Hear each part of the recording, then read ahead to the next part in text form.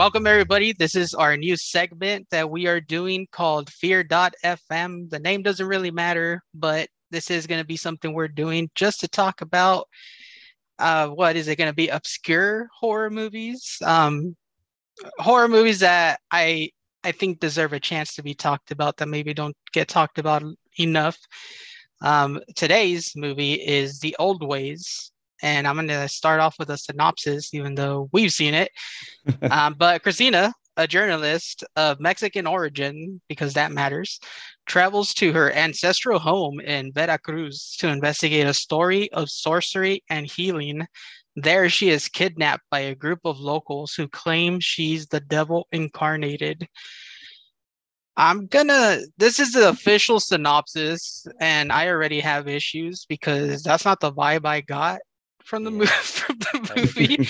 um, so after we talk about it, we'll let the audience make their own assumptions. But yeah, I mean, before we do that, I do want to talk about DC fandom here real quickly, just because it was a lot better than I expected, to be honest. We got a lot of cool stuff that was announced.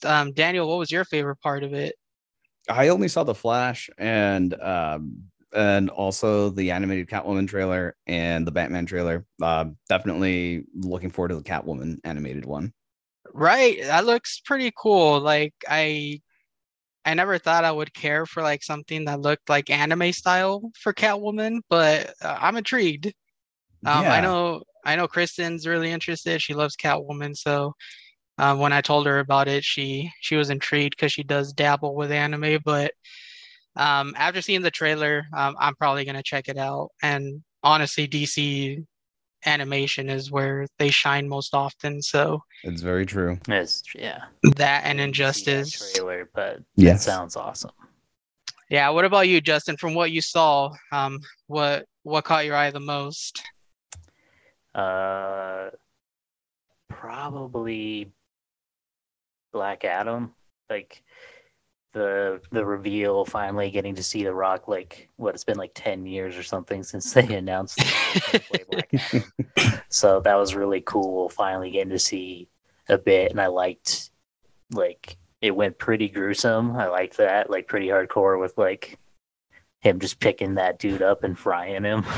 Yeah, like just dusted him. Yeah. Yeah, it's I have this hate for The Rock. I don't know why. I loved him when he used to wrestle and he started acting, and I think it was just like the first movies he made that really like gave me a bad taste about him. But I mean, he's You don't turning it love the around, and Scorpion King, the classic. Oh that movie God. has probably the best CGI in any film in history. Okay. Well, Uh, his first appearance as the Scorpion King in The Mummy 2 is yes. it's the worst. It looked like some test footage that just got leaked. Yeah, it looked like it was like a PlayStation 1 test demo. Yeah. Yeah, it was pretty bad. But no, honestly, I think it was just his choice of roles. It was the same thing with John Cena. You know, he came out and he started doing movies like what was that movie called, like 12 Rounds or something, like just these weird action films that like exploit their like wrestling moves and all this dumb stuff. Well, yeah, those are the WWE studios films, right? Right, yeah. Yeah. Like the So Marine and like yes, yeah. See No Evil with Kane. You know, I low key like that movie.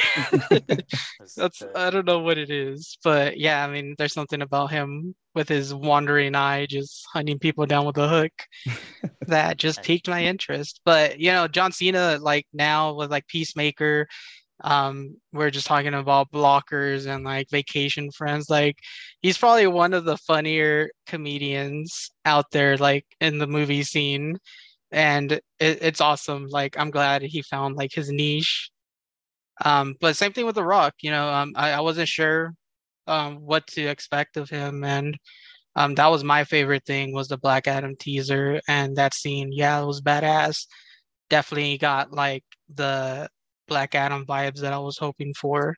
Yeah, he looks like powerful, intimidating, just awesome. Yeah. but yeah, I mean, there was a ton more stuff that was announced, so be sure to check it out. Even with the video game stuff, and there was some comics that were announced. I know they announced something about a Batman animated series that they're working on, but they didn't show any footage. It was just like details, so I guess they're not that far out yet. But cool stuff coming from DC. Let's just hope that it's as cool as they make it sound when they announce it. Yes. Like I saw the trailer for the Gotham Knights game. I thought that one looked pretty slick. Yeah, dude, I love that it's co-op. So that's definitely something like I love the Arkham franchise games, and you know, I'm intrigued to see what a game like that without Batman looks like, and like the fact that you can do co-op and like have all these different characters and like different move sets and like abilities and all that stuff, and play with your friends and like an open-esque world. Like I'm all for it, and I 100% am down with playing as Red Hood. Dibs. So I play with you guys. Just to let you know, dibs. All right. There you go. Daniel, you can be Batgirl. I'm fine with that. She kicks butt. Yeah. Yeah. I'm like, shit, I made the wrong choice. It's because I find you both not sexually attractive, but like emotionally attractive. Thank you. You're welcome. That was a compliment. Okay, It came out weird, like a little bit Joe Goldberg from you, but I meant it with kindness. Well, and thank you for the kind words. Yeah, but before we jump into the old ways, it is October, so everybody's watching scary movies. What have you guys been watching? You guys watch any horror films that have been interesting? Well, with the recent hangout on Tuesday, trying to introduce a friend, baby steps into horror, we watched Cabin in the Woods, and that's actually one of my absolute favorite movies. Classic. Just because it's a twisted, dark, cynical comedy horror movie. So I had a blast with that one, and she absolutely enjoyed it. And she actually called 90% of the movie was going to happen next. So that was pretty fucking cool. No shit. Yeah. That's interesting. Like, damn. I was like, what? Gigantic hand comes out. No, they didn't call that. But I was like, okay, whatever. What the fuck? You watched this already. Get out. Yeah, you're like, you read the Wikipedia. Get the fuck out of here. Yeah. Oh, man. That's crazy because that movie throws some curveballs at you. Like, it does. It's things that like just don't quite fit. Like, I love it, but like it's nothing that kind of like breadcrumbs you there. Yeah. So kudos, Alyssa. And she loved that the weed made basically sobered up the stoner. That was her favorite character too. Yeah, man. The stoners always have the level head. If I ever get caught in a horror, type situation, I'm sticking with the podhead. Unless it's down, It is, dude. Yeah, it expands your mind to like things that we don't think of. But yeah, what about you, Justin? You've watched anything? Yeah, I've been watching lots of horror this month for sure. I think I watched Trick or Treat. Classic one, yeah. Trying to think of some of the newer ones. I watched like The Empty Man, that new HBO original. Oh, the one based off of that comic book series, right? It was like a mini series. Yeah, it was like a Boom Studios movie. It was interesting. It was a little heavy-handed at parts and like slow-paced at some parts, but it did some cool stuff at the same time. It's one that I have not seen. I actually got an early like digital copy of it, and I remember downloading it, and I never got around to it. So like I feel bad, but I was intrigued. I got like, just based off of the cover, like I got like Slender Man vibes, and Slender Man kind of creeps me out. So I kind of put it on the back burner, and then I just forgot about it. But if you recommend it, I will watch it. I'd say it's worth a watch. All right. Okay, I'll put it on my queue. It's on Prime right now, isn't it? I know I saw it on a streaming service. It's on HBO Max. HBO Max, there you go. That works. For me, I'm always watching horror movies, so this month hasn't been really different. But like, I like to low key put on horror movies that I think my wife will like while she's in the room to like suck her in. So the one I did that most recently with was The Faculty, which isn't really a horror movie by like horror movie standards these days, but it's an awesome like alien invasion film, and I put it on and she loved it. Um, I've been watching a lot of the Hulu films. Hulu kind of they have great movies on there. Yeah, the thing about Hulu is that it doesn't like give me much information to go on or like a rating system or anything like that. So like I really have to like make a leap of faith, if you will, with those films. But I put one on. They opened up like an iconic horror movie like list, and I was watching one. I haven't finished it. I was watching it before we started recording, called The Fun House, and they basically get these like social media like stars or influencers, I should say, and they put them in this game, and it's basically like a popularity contest. They let them record a short video to their fans, like talking about whatever they want just to get people to like them. And whoever gets the lowest rating has to do a challenge. And if they fail the challenge, they essentially die. And just to give you an idea as to what they go through, they took the two lowest rated players and they hung one up like a piñata, and the other one got blindfolded and given a baseball bat with like spikes on it, and she had like a certain amount of time to like beat the shit out of the person to kill them. So it's it's gruesome.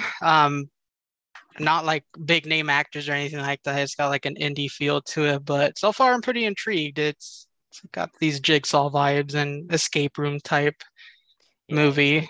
Yes, bring on. Oh, sorry. Yeah. I also saw Escape Room 2. I actually really liked the first one. I didn't hear a lot of people talking about it, but I really liked the first one. And I saw the second one and it was still good. Sequels are never as good as the originals. At least I feel that way, but most of the time, yeah. Mhm. This one was all right. They kind of stuck to the cool escape room deaths, and the plot at least was cohesive, which I appreciated. It wasn't like going in this weird ass direction. And other than that, I rewatched all the Scream movies after the Scream trailer came out. I fucking love Scream. It's probably one of my favorite franchises. It's a great franchise. Yeah, and I'm probably one of the weirder fans because I actually prefer the newer films. So if I listed them favorite to least favorite, I start from like the latest one to the first one is my least favorite, which is probably not how a lot of people feel, but yeah, I like the first one the most. yeah, that's what I hear a lot. I don't know what it is, but I'm really looking forward to the new one. The trailer was pretty sick, and I like the actors that they announced. So, Jenna Ortega was awesome in You season 2.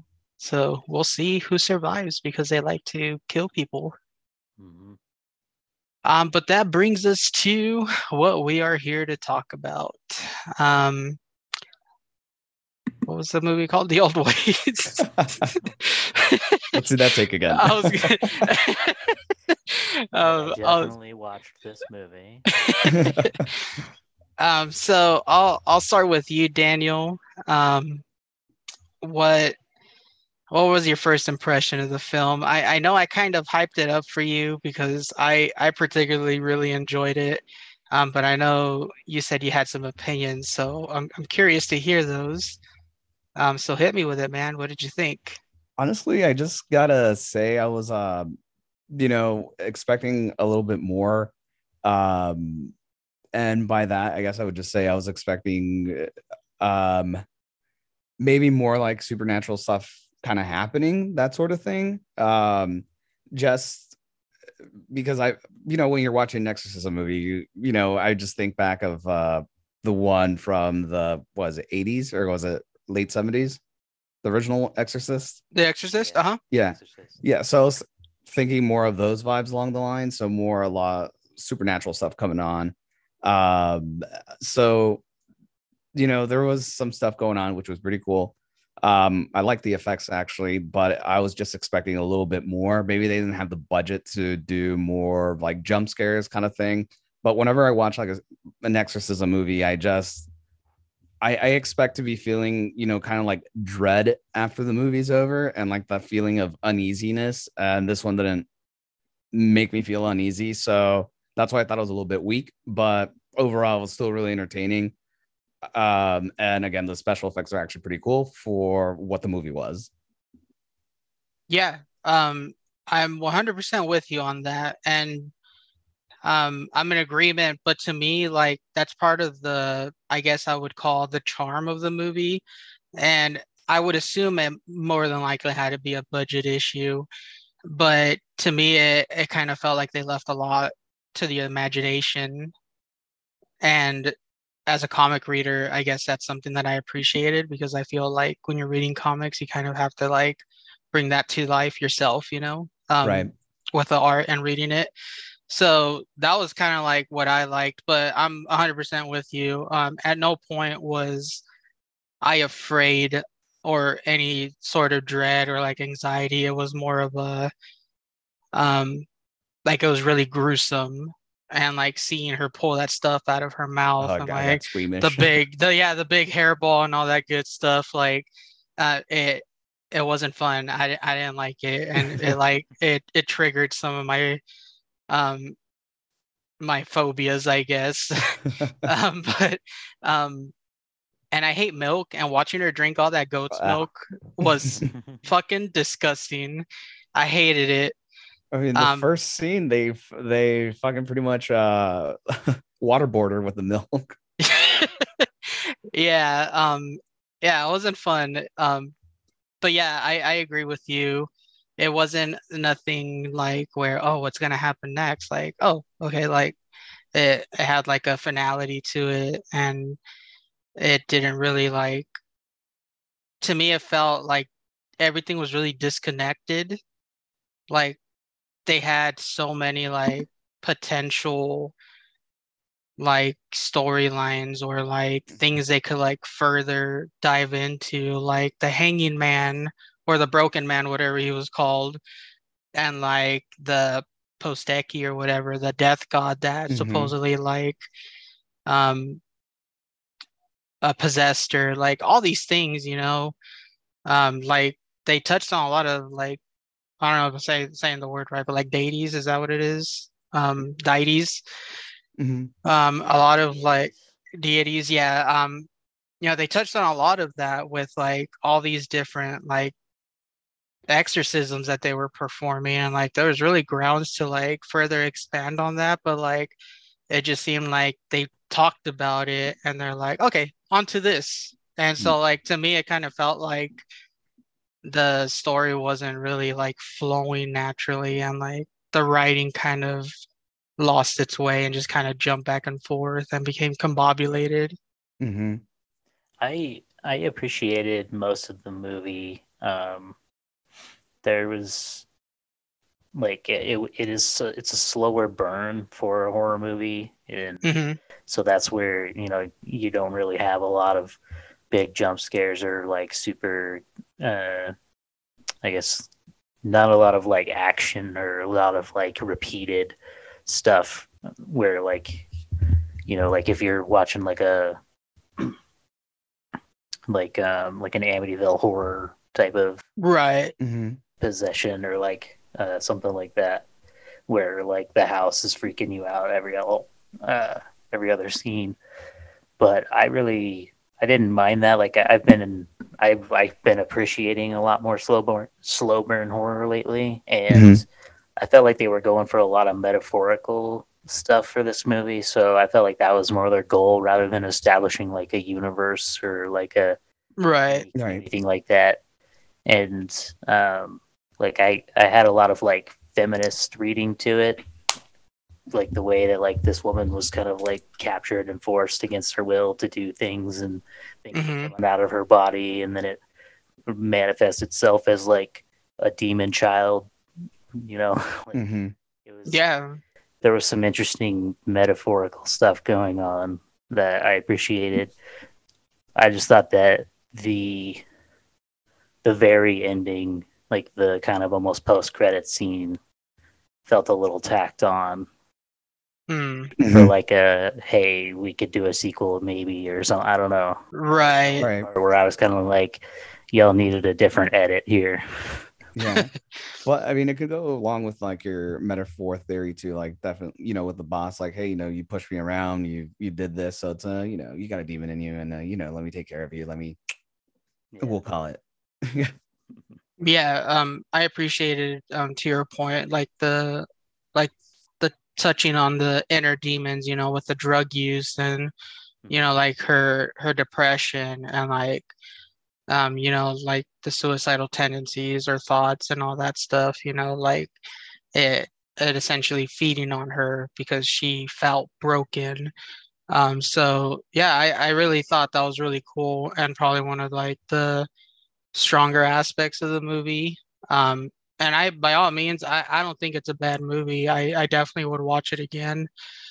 But I guess it's up to interpretation. I mean, much like anything. I mean, some things probably some of the metaphors went over my head, and that's probably where I felt the disconnection. But I definitely would recommend this movie to somebody. But what do you guys think? Thinking about the witchcraft aspect of it, which I don't think I see too much of it in horror movies, and it honestly, like, Mexican witchcraft has always been something that really freaks me out. Just being around it in my upbringing. You know, so you know, what are your thoughts, Justin? Do you have much I don't want to say experience, but like much knowledge about like Mexican witchcraft? I wouldn't say I have a lot of knowledge on it. No, I've watched a few, you know, movies here and there that have delved into it or things like that. I would say that this is one of the better representations I've seen of it in film. I really loved like the makeup and costumes. Yeah. And the performances were all done really well. I felt like the cast was the right cast. I read an interview. I'm sorry, go ahead. No, you go ahead. Oh, I was just gonna say I read an interview where they talked to the creators and they said that the most challenging thing for them was trying to put together a whole film that like brought all these different aspects into the film in such a small space, because they filmed that entire movie in like that one room essentially for the better part of it. And I think that was probably where they had trouble with the jump scares as well, because I mean, you only have four corners. I mean, how many?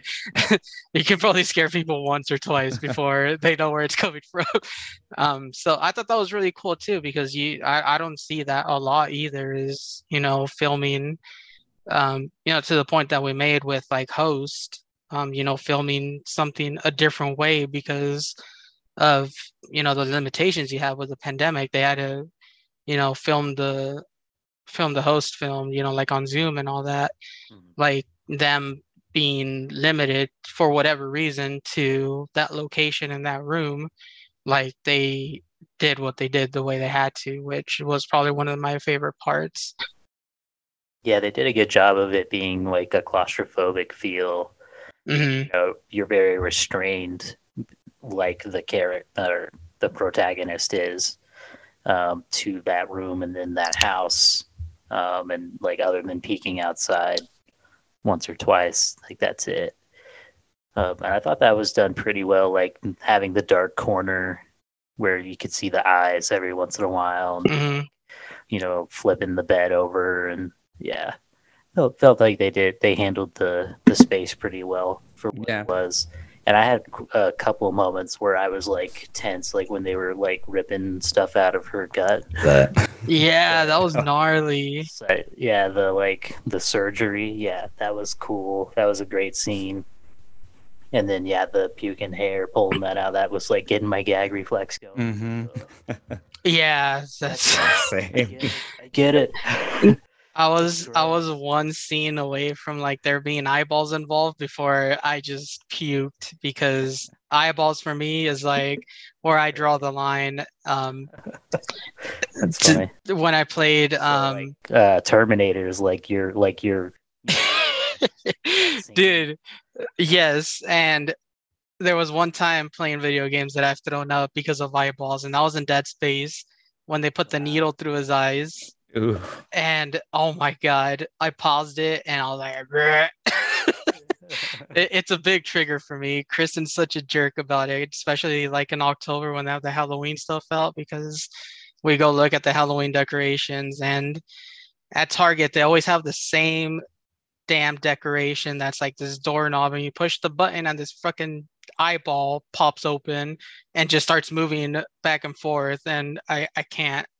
It's not even that it scares me, it just turns my stomach. And I have a weak stomach to begin with. I'm a sympathy puker too. When my dogs puke, I puke. If I try to clean it up, it's stupid. Like, I have a stupid stomach. Maybe I need them. I don't like other people puking either. I'll gag. Yeah. But so going back to the witchcraft,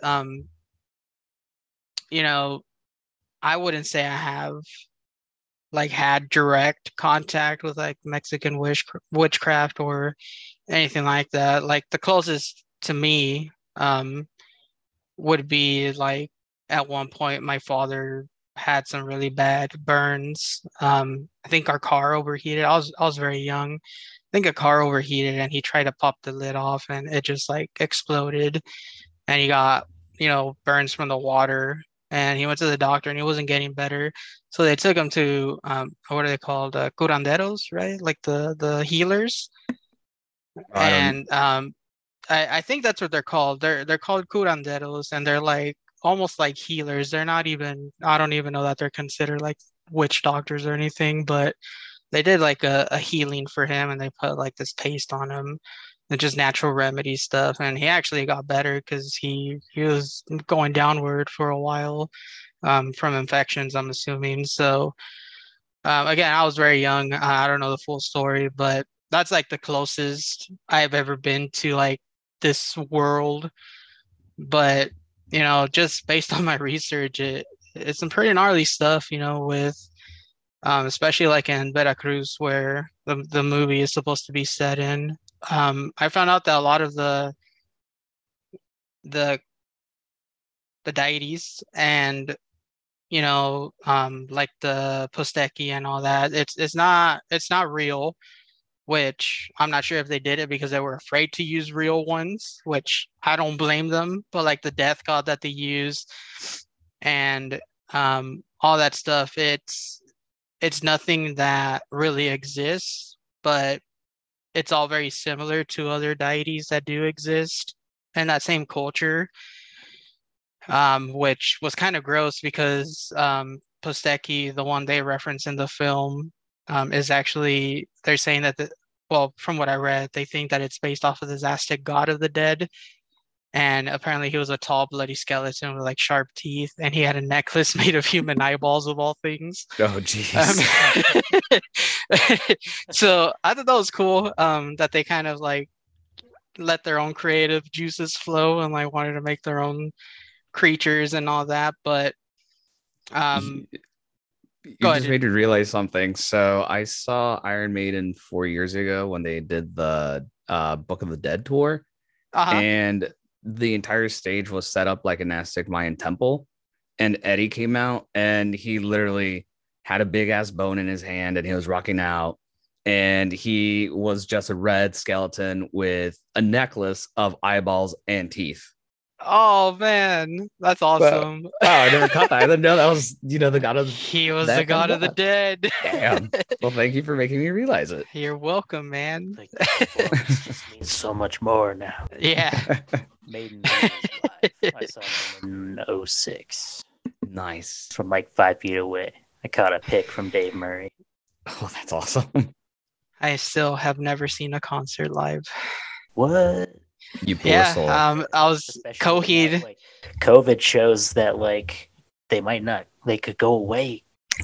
I know Oh, that'd be damn. sad if I never get that chance. Coheed was supposed to be my first one, and that was right when the pandemic hit, and they canceled their show. And now I don't even know if they're ever planning on coming back to Phoenix, at least not anytime soon. So that sucked because I was really looking forward to seeing them. But something will come up, hopefully, if You gotta they do just still do dive them. in, like find like a $70 show of like some old 90s band at at like a small town. Feel like it's still an awesome experience. It's definitely worth going.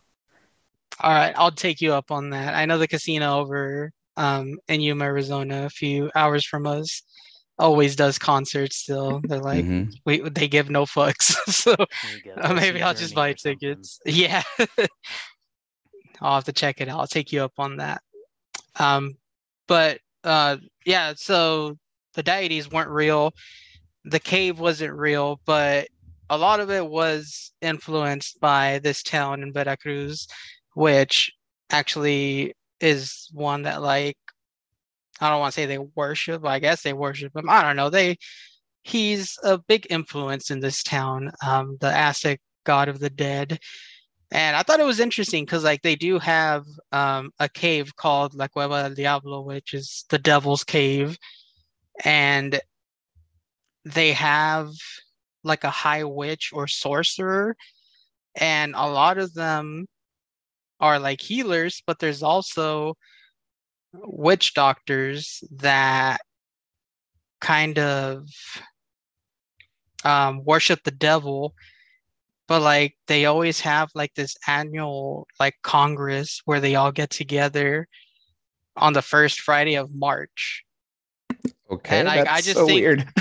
I just think it's, yeah, like it's so weird that they have like a high priestess and like all these people, like they either worship like essentially like the light or the dark, part of their craft, but like they all still get together one day a year. Like imagine if like the Jedi and the Sith got together once a year and just partied, Like, I feel like the way to look at it, like of what I know of like other forms of witchcraft and what I know of just of Mexican culture, which is not to say a lot, but it's rather than like worship, I would say more like they respect, like they revere like gods of death and dark entities and things like that. Like it's more protection and like the kind of fear and respect, I would say, rather than like pure worship.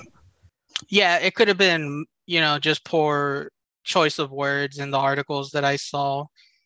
Because yeah, they kept saying that they worship the devil, and maybe it is a misunderstanding of, what it actually means to them.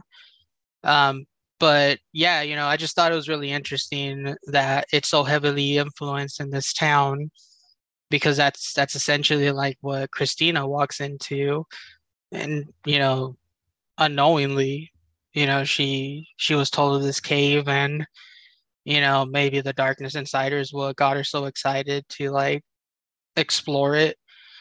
But like to me, that just seems really crazy, and like I don't want to say scary, but intimidating to like walk into a town and see it like, excuse me, just overrun, with this belief and respect for all these like different things, because there is a lot of tourism there. They said that a lot of tourists go there to get healed. It's definite culture shock. It's definitely Yeah. But apparently goat milk cleanses your soul. Really? For those of you that didn't know. Yeah. probably not when it's shoved down your throat, though. It looks so clumpy too, like it's spoiled or curled, so black. That first Yes. scene was very uncomfortable. Yeah, like giving her milk, I was like, okay, fine. But that first scene where it was like a muzzle, Yeah. the whole funnel down her throat, I was like, jeez. Waterboarding Yeah. with goat. It was literal, like waterboarding. Yeah, it was very uncomfortable, and that's like milk is disgusting to me. So no, thank you. I don't think I've ever even tried goat's milk, and I don't want to. I would request like almond milk or something. So can I get a substitute, please? But yeah, I was. Please get Satan out with a more friendly, like a vegan friendly. Can I get a venti frap? But yeah, I was really curious about the milk because it obviously played a role in it, and they like it had to mean something. So I was really curious about that. It was one of the first things I looked up, and apparently in their culture, goat's milk is meant to purify your soul and like removes the darkness from inside you. So if you're ever feeling possessed, drink some goat's milk. Wait, I got a question though. So in Mexico, they sell goat's milk candy, and those cookies that are made with the goat's milk. Would that qualify as a substitute? I'd be like, can I get a shot of insulin and some cookies, please? I don't know. I mean, you'll have to ask them, man. You'll have to wait till you get kidnapped and and just ask them how they feel. But in the new tradition that we are starting, Justin, I forgot to mention this to you. We are going to be rating our films on the Dead Rooster system. So 1 to 10 dead roosters. What would you rate this film? I would go with a solid 7.5 roosters. Oh man, you chopped up a rooster. I respect that. Bottom or front half of the rooster? We'll go with the top half.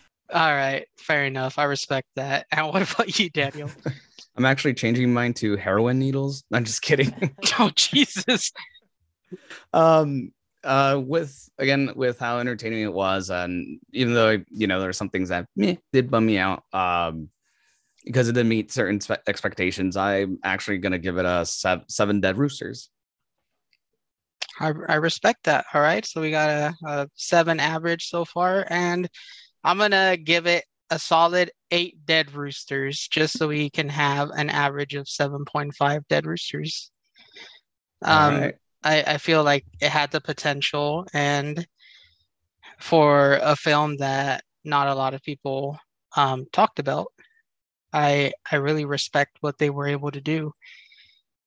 But I think that this movie would have done a lot better if Squid Game hadn't come out around the same time, because that took over the world. I'm one of those people that when the hype blows up, I'm like, I'm not gonna go with the hype. I'm gonna be 6 months behind on purpose.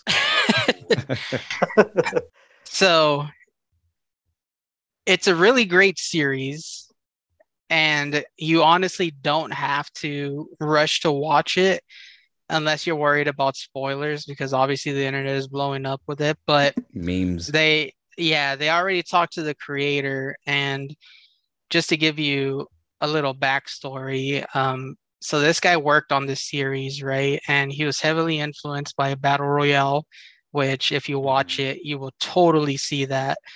I've seen Battle Royale, so cool. Yeah, and he, at one point, he had to sell his laptop so he could afford to continue working on this. And he finished the series, and it took him 6 months to write the first 2 episodes, unedited. And he got feedback from his friends and anybody that was willing to help him out with it. And he finished the series in 2009, and it took this guy 10 years of studios turning him down because they said it was too complex and gruesome, and that they didn't think it was going to appeal to commercial viewers. And it wasn't until he was able to get a meeting with Netflix, and they were like, fuck yeah, this sounds cool, let's do it. So I'm really honestly like the story behind the creation of this is awesome, but he already said that he is more than willing to do a sequel, but it's nothing that he's gonna be able to like just pull out of his butt in a year. Like he said, it would take time for him to be able to like come up with something That's good that though. fits. That's Yeah, Yeah, I can respect that though. yeah, major respect. I hate when yeah, just forced because we need more money, but while like we got to strike while the iron's hot. It's like no, like the fans will wait. exactly. Yeah, I mean, this thing sat for 10 years, and you know, for the most part, 10 years, a lot of people's mindset changes, and the show still held up. So, um, and yeah, especially when you land with a streamer like Netflix, like the pressure can be pretty heavy to like keep producing for them and like give them more. But yeah, I really appreciate him. After reading the interviews and stuff and like hearing everything he had to go through to like put this together, like it's a really clever series, and I don't think I've ever seen anything like it. Well, I wouldn't go that far, but like it definitely has its own flair. And you see the influences that he pulled from. But yeah, it was fantastic, and like it made me, I'm looking forward to it. yeah, it made me feel things. It was really emotional. The characters were great. I I actually preferred watching it in Korean with subtitles. Like it just felt more natural. Yeah, I But always like doing subs over dubs these days. yeah. But the dub was not bad. It definitely wasn't badly done. But yeah, I just wanted to share that with you guys because I absolutely love the series. But yeah, with how long it might take them to put it together, I don't think you should feel rushed to watch it. You definitely have time. But I know we lured everybody here with talks of horror movies and Mexican witchcraft, and we were gonna promise you guys the secrets to life. But for those of you that don't know and haven't heard Justin on our show before, he is actually a comic book writer. He is not just a pretty face and a hell of a squad mate when you play video games with him. He actually writes comics. And for those of you that are familiar with Finger Guns, he is the writer of Finger Guns for Vault Comics. We love Vault here, and you already know we love Finger Guns because that's when our friendship started. But you do have another project coming up called I Only Have Eyes for You. Um, I I'm really happy that you shared this with me because I'm super psyched for it. But I want to give you time to tell us everything about it, man. Just tell us the story of how this came to be, what it's about, who you're working with. Give it to us all. I appreciate the time and the offer to talk about it. So yeah, this is an original superhero story that I'm working on. Had it in the back of on the back burner for a year or two now, and it's come a long way, and it's coming to Kickstarter on November 2nd.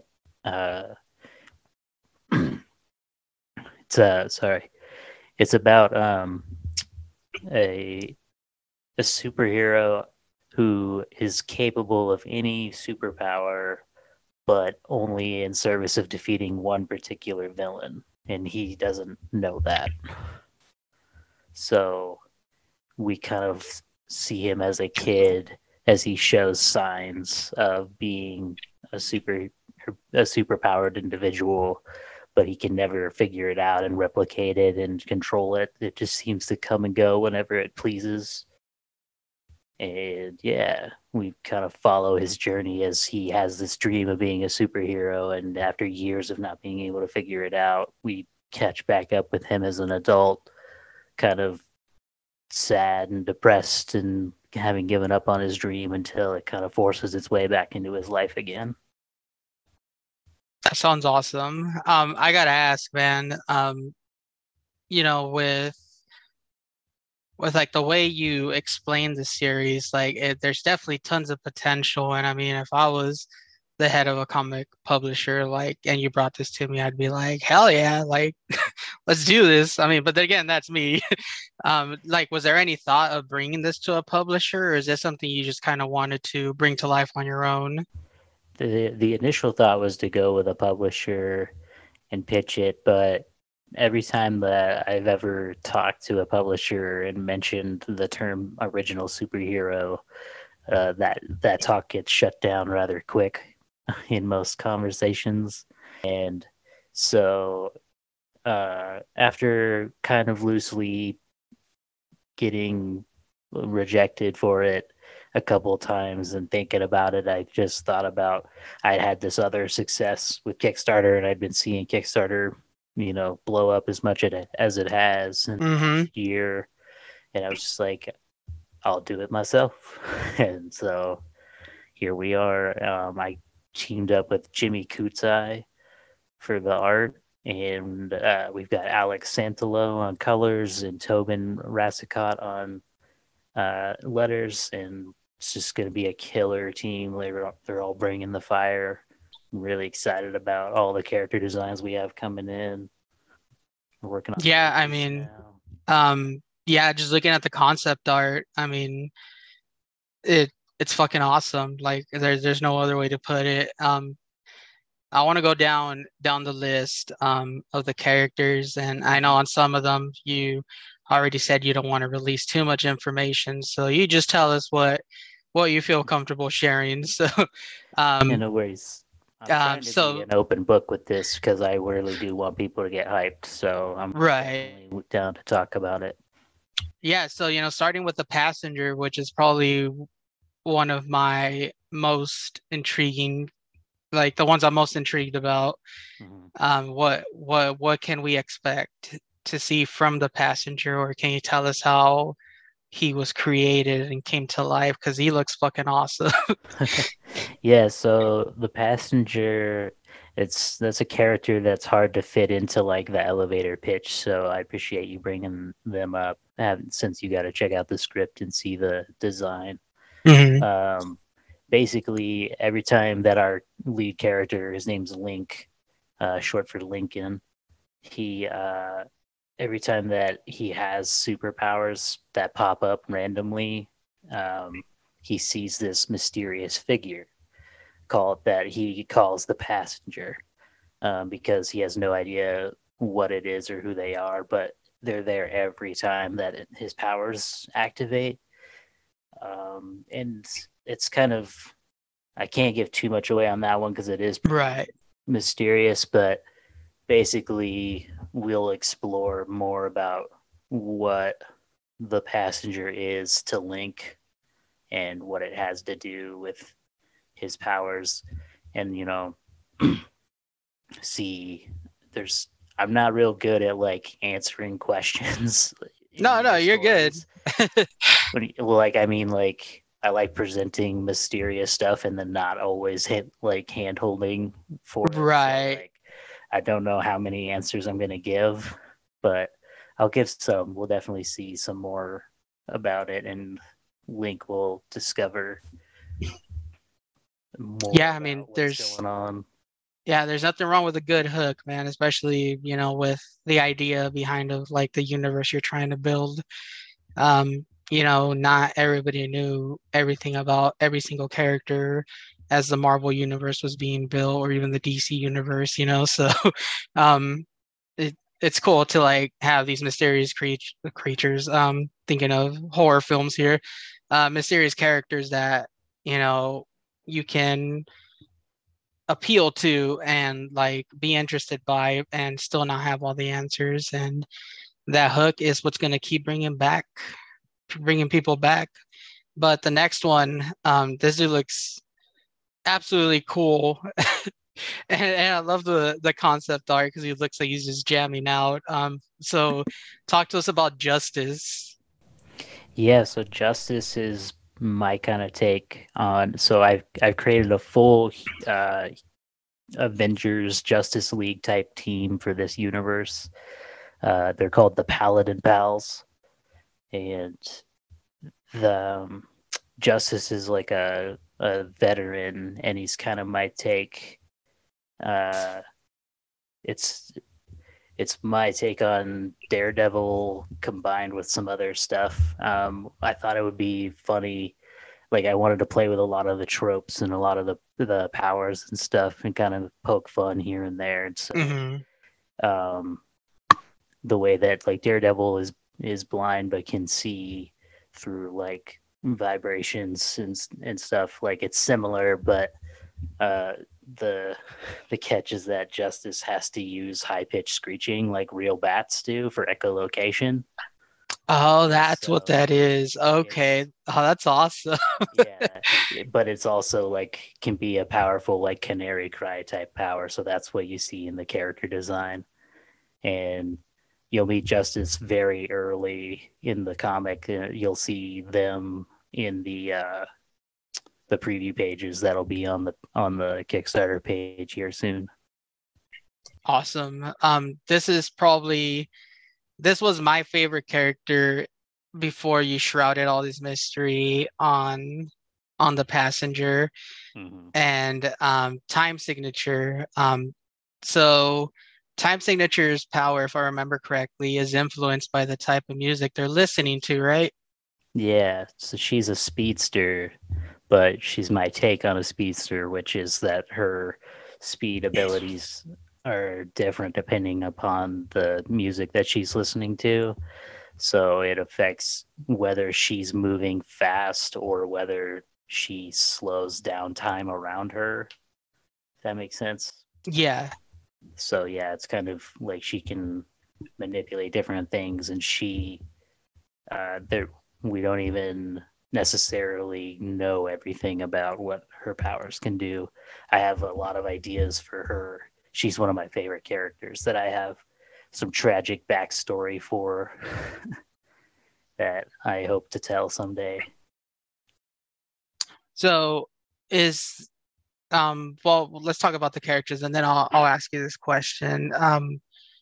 Jade looks awesome. I'm in love with Jade, and just the design is like elegant, but like I get the vibe of like Lucifer, it's like they got this like flashy like dominance about them just looking at them. What can you tell us about Jade?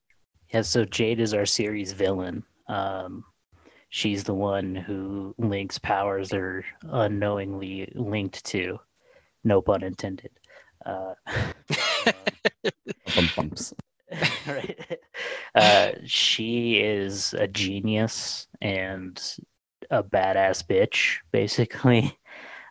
She knows how brilliant she is, and she's kind of in tradition of my writing style, has a tragic backstory, where she kind of has always felt like her intelligence was belittled by superpowers. Like her intelligence wasn't ever seen as a superpower, even though she can, do amazing things.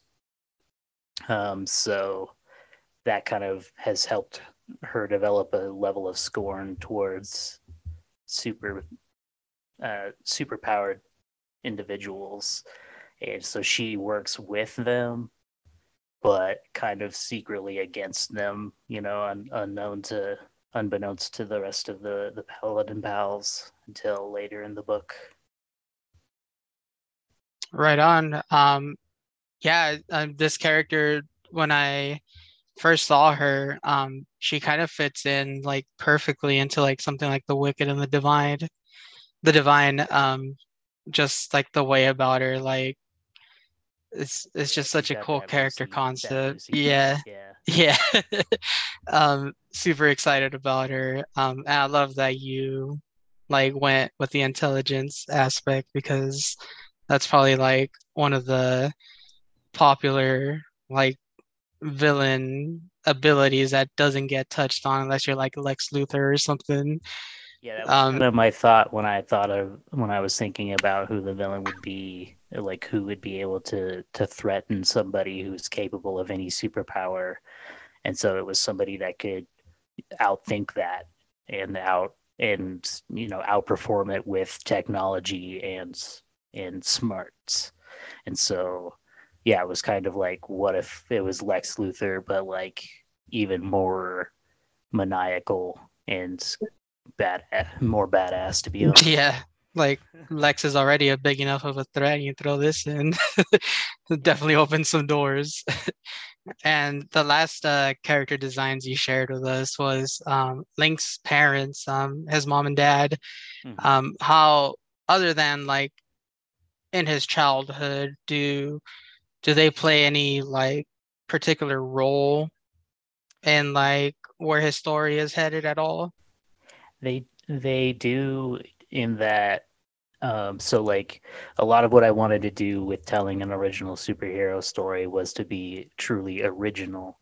And so I wanted to not, as much as I've mentioned tragic backstories already tonight a couple of times, I wanted to not necessarily like just have him have dead parents or have parents who are, pieces of shit that he hates. I wanted them to be supportive and there, and so as an adult, you don't see them as much, but they're very involved in the early years that we see at the very beginning of the book, and they'll definitely pop up throughout the series as we go.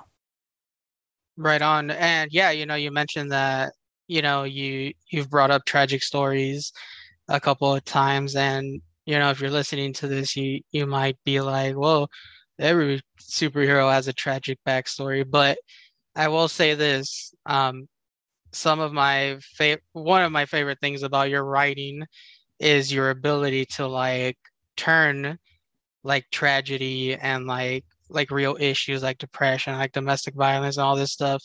Like you always present it in a way that's like very relatable, and like it resonates to like people that have gone through this. So it's not going to be your typical Uncle Ben is dead scenario.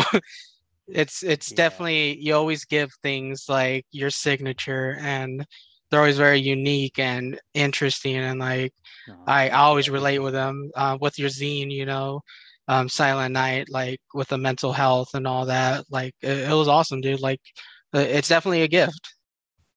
I appreciate that. That means a lot. I do try to always think outside the box and do something that I haven't seen before, or at least do something in an honest way, or a way that I would want to see it be done, So Right.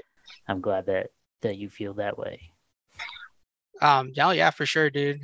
Big fan even before you started carrying me on video games. But Daniel, I know you had a chance to take a quick peek at some of the art and the article that we wrote for the series. Well, what were your thoughts on it? Do you have anything you'd like to add? Well, first of all, if Justin carries you and you carry me, then like I must be like obsolete and really bottom of the totem pole when it comes to gaming. Let me just say that. Justin, you are a god. Don't sell that. I'm not that good. We're not. They hype me up all the time, and I do nothing. But yeah, no. Actually, I really do dig the artwork. I have a thing for speedsters, so definitely think that I'm gonna have a favorite character in this. Even though you just gave us a little bit of detail, I know you don't want to give much. And I just want to go with like the whole Jade thing. I get like with that menacing look and the suit. I just get like Kilgrave vibes, like Purple Man. And I don't, and that's kind of hyping me up for the character a lot more. And I'm actually excited for this too. But I did have one question for you. With this, being like an independent, work, and you're not going to like any of the main publishers, like, can you go into detail how all of that works? Even outside of like the Kickstarter, can you go into that? Yeah, totally. So, to help, basically, because I'm not taking it to a publisher and I'm deciding to print it myself, that's a really expensive process to pay for art and to pay for the print. So that's where the Kickstarter comes in with fundraising. You present the project as I'm trying to do with these previews, and there's going to be even more stuff coming up in the next, like, we launch in less than 3 weeks. So there's just going to be a lot of stuff coming up here real soon. It's pretty cool. We have a lot of cool rewards. We're doing prints, multiple ones. So there's going to be some there's going to be one from Jimmy and one from at least one artist who's not on the book is going to be doing a print. And a few other things that I won't give away just yet. It's going to be really awesome though. And anyway, so once if we reach the goal that we have in mind, which is a hefty one this time, because it's the length of the book is over 100 pages, so it is it's thick for a comic. So it's going to be around that $20,000 range for our goal, which is a lot, but I have a lot of confidence in this story, so I'm hoping that people will jump on board and back it. And so once we reach the goal, then the money gets transferred to me, and then I will pay the artists to finish drawing and coloring and lettering the book, and then once it's all ready, we'll make it into a nice PDF for the digital files, and then send it off to the printers, and then we have to wait to get them in the mail, and then I ship them off to everyone who backed. That's I feel like it comes with a lot of grunt work on your end to like kind of handle all the jobs that probably get delegated to other people when you're writing for a publisher. But I mean, to be able to say that you did this all on your own, and like you said, the way Kickstarter has just exploded, and I've seen people hitting $200,000 marks and all this stuff. You definitely should not be worried. I don't want to jinx it, but I have all the confidence in the world that you'll reach the goal, and they better, because I want to read this. Yeah, I wouldn't ask for it if I didn't think it was worth it, and I didn't think it was worth it if I didn't have the faith in it. So I feel like it's worth that money, and I feel like it's got a good chance at it, because it's something special. I'm really excited about this. Like, this is the first series that I've written that when I developed it, I instantly had an idea for 3 volumes and a spinoff. So like, it's a passion project on this one for sure, that I've had in my back pocket for a couple of years, that I've just been right at the right time, and it's now, luckily. So you have it so you kind of have it mapped out a little further out, just just hoping to, is this something that you're hoping to like be the writer behind all of this, or are you kind of looking for something like Spawn, where Todd was behind it for the longest time, and now the Spawn universe after all these years is starting to like come to life? Is at the end game just kind of bringing other talent in at the end? Nah, I've got the 3 volumes planned, and it's kind of a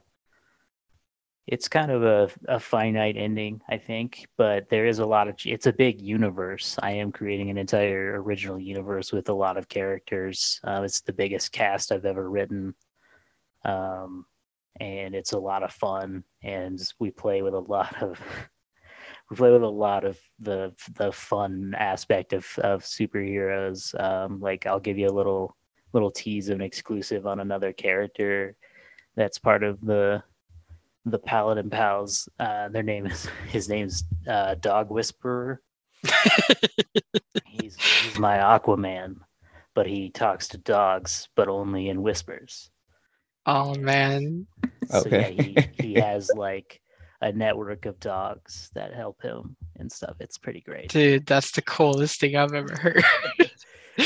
we're really creative. Have a lot of fun. So what were you saying, Daniel?